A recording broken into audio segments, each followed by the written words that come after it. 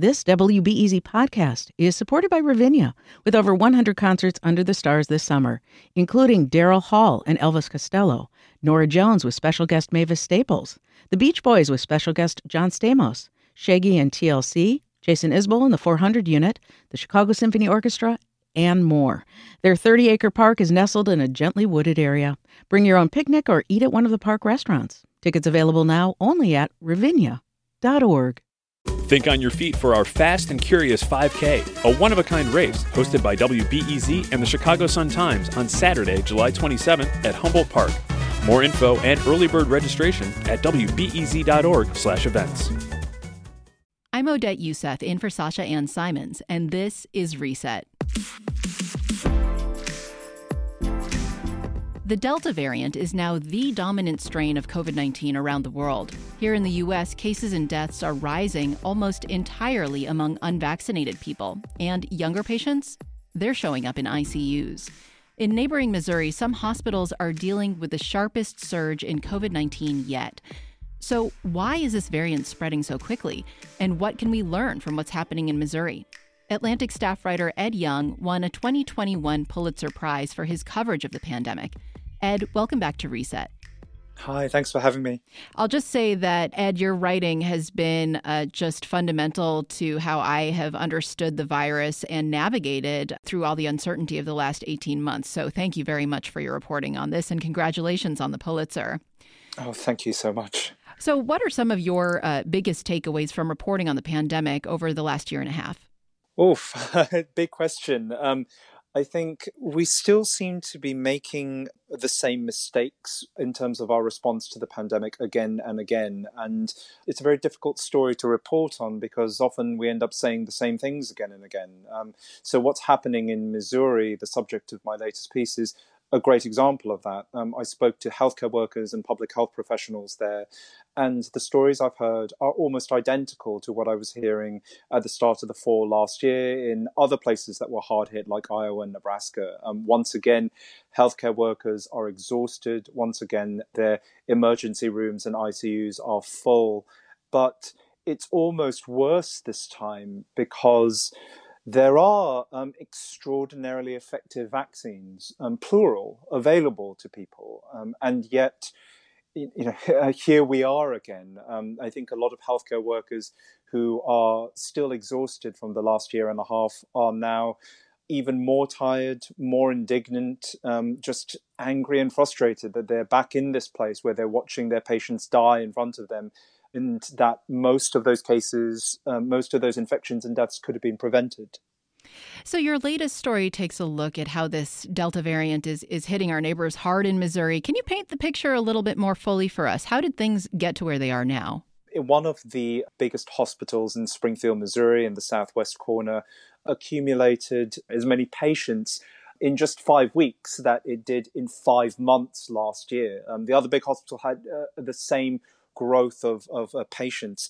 And I think there are several factors at play here. One is unquestionably the Delta variant and its extreme transmissibility. It is far more transmissible than the original virus was. The other is the fact that people, I think, have lowered their guard. Whatever small proportion of people were wearing masks has become even lower. People are once again traveling, treating the pandemic as if it was over. And then finally, vaccination rates are very low across Missouri as a whole.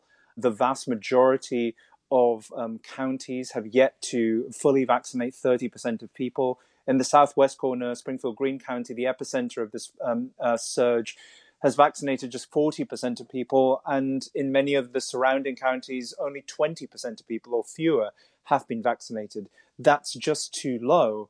And we're now starting to see exactly what happens when a super transmissible variant like Delta tears through a largely unvaccinated community. Tell me a little bit about what staff are noticing, what hospital staff are noticing about COVID-19 patients this time around.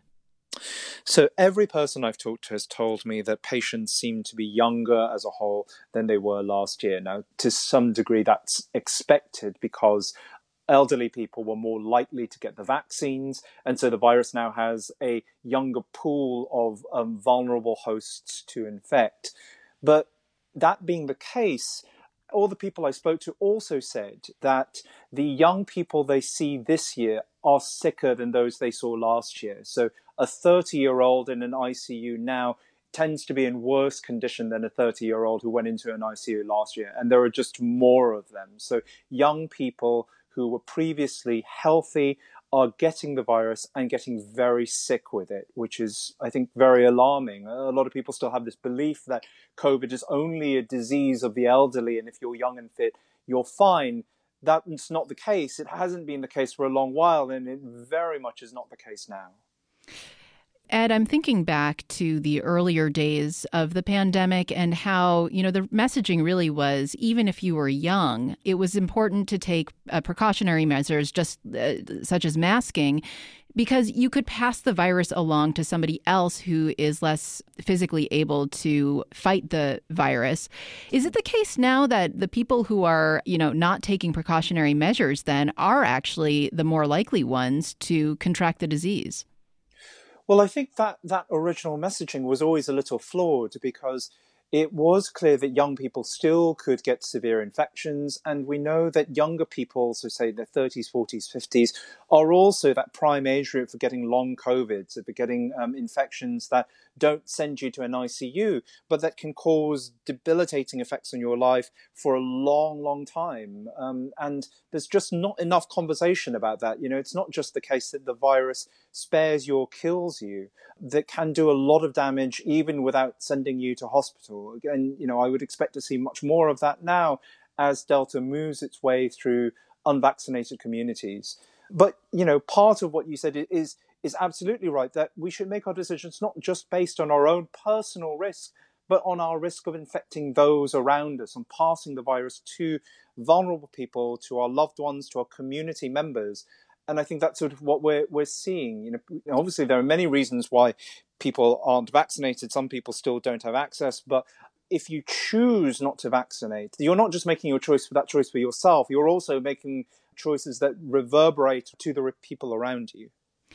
So, Ed, your recent article notes that it's not only this Delta variant that is sending higher numbers of people to hospitals, but this uptick is also coming at a time that there were already backlogs of patients at hospitals. Can you tell me a little bit about why there was that backlog and how are staff members now handling this? Yeah, I think there is this common misperception that healthcare workers are only stressed when there are COVID surges. And that's not the case, because if there is a COVID surge, then a lot of other care has to be postponed. And that backlog of surgeries and other procedures, that's what healthcare workers have to deal with in the quieter times when the rest of us get to, enjoy some sense of normalcy again. So all the folks I've spoken to in Southwest Missouri, they just got past that winter surge and they were then starting to play catch up. They were dealing with that backlog of cases. And now they have to deal with that backlog on top of this new surge that is happening.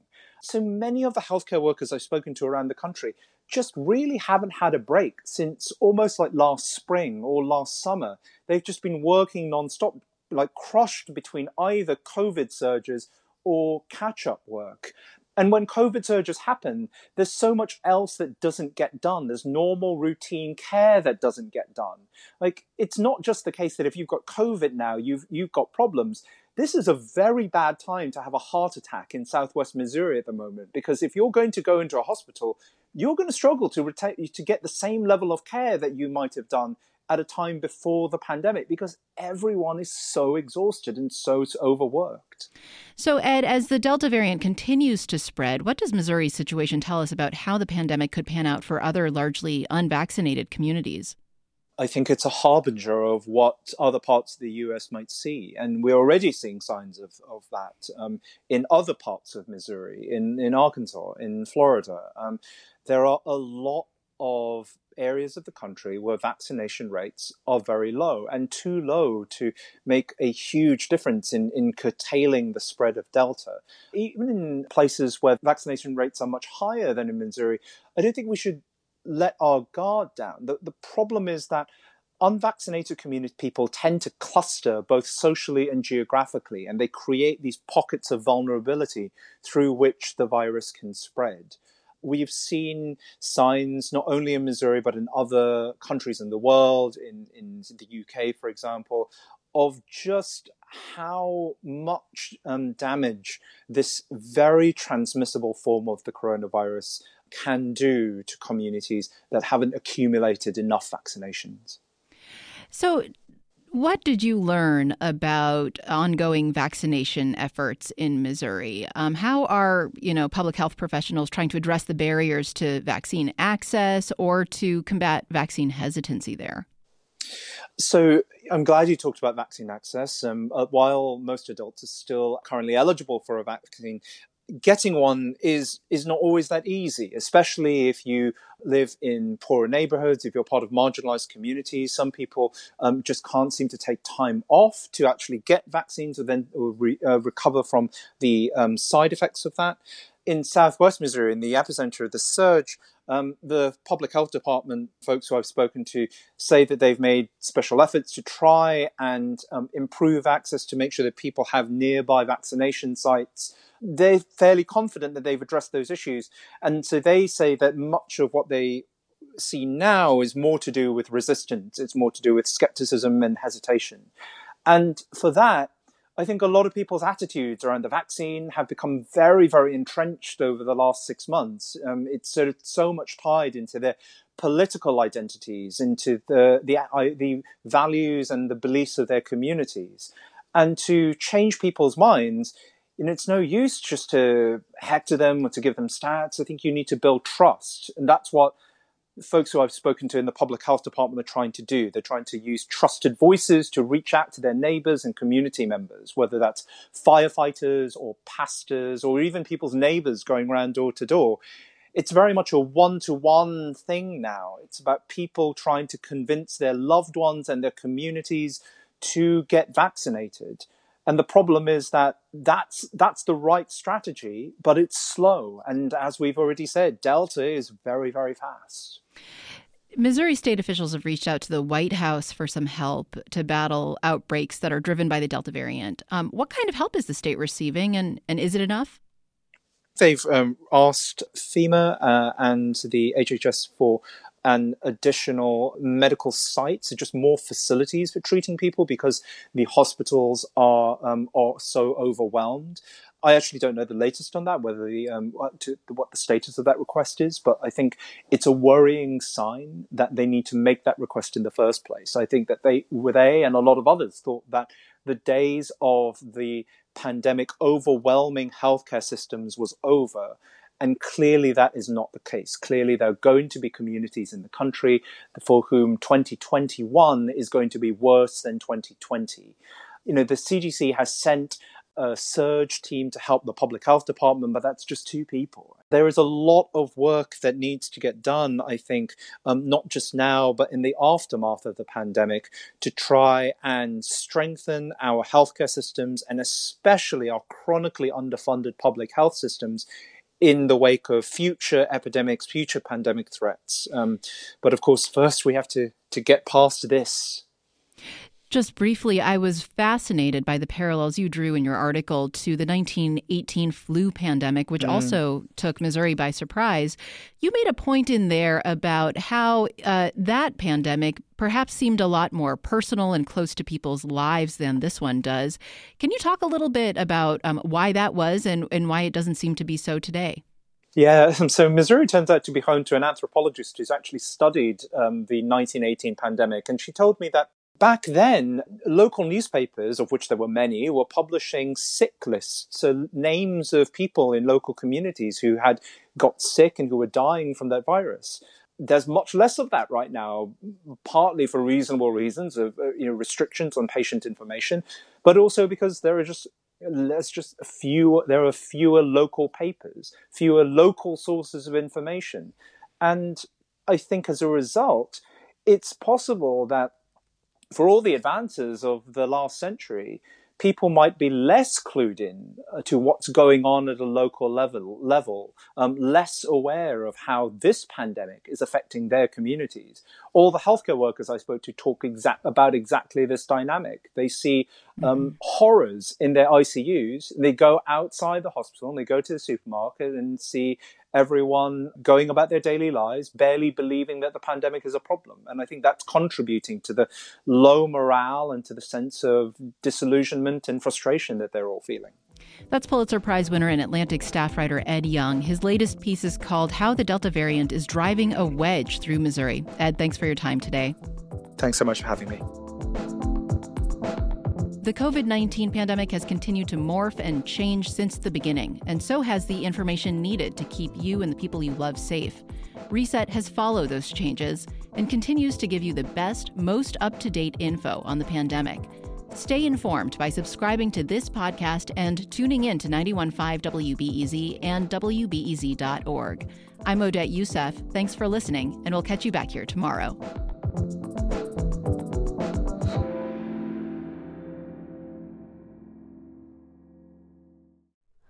Hi, it's Terry Gross, the host of Fresh Air. We bring you in-depth, long-form interviews with actors, directors, musicians, authors, journalists, and more. Listen to our Peabody Award-winning Fresh Air podcast from WHYY and NPR.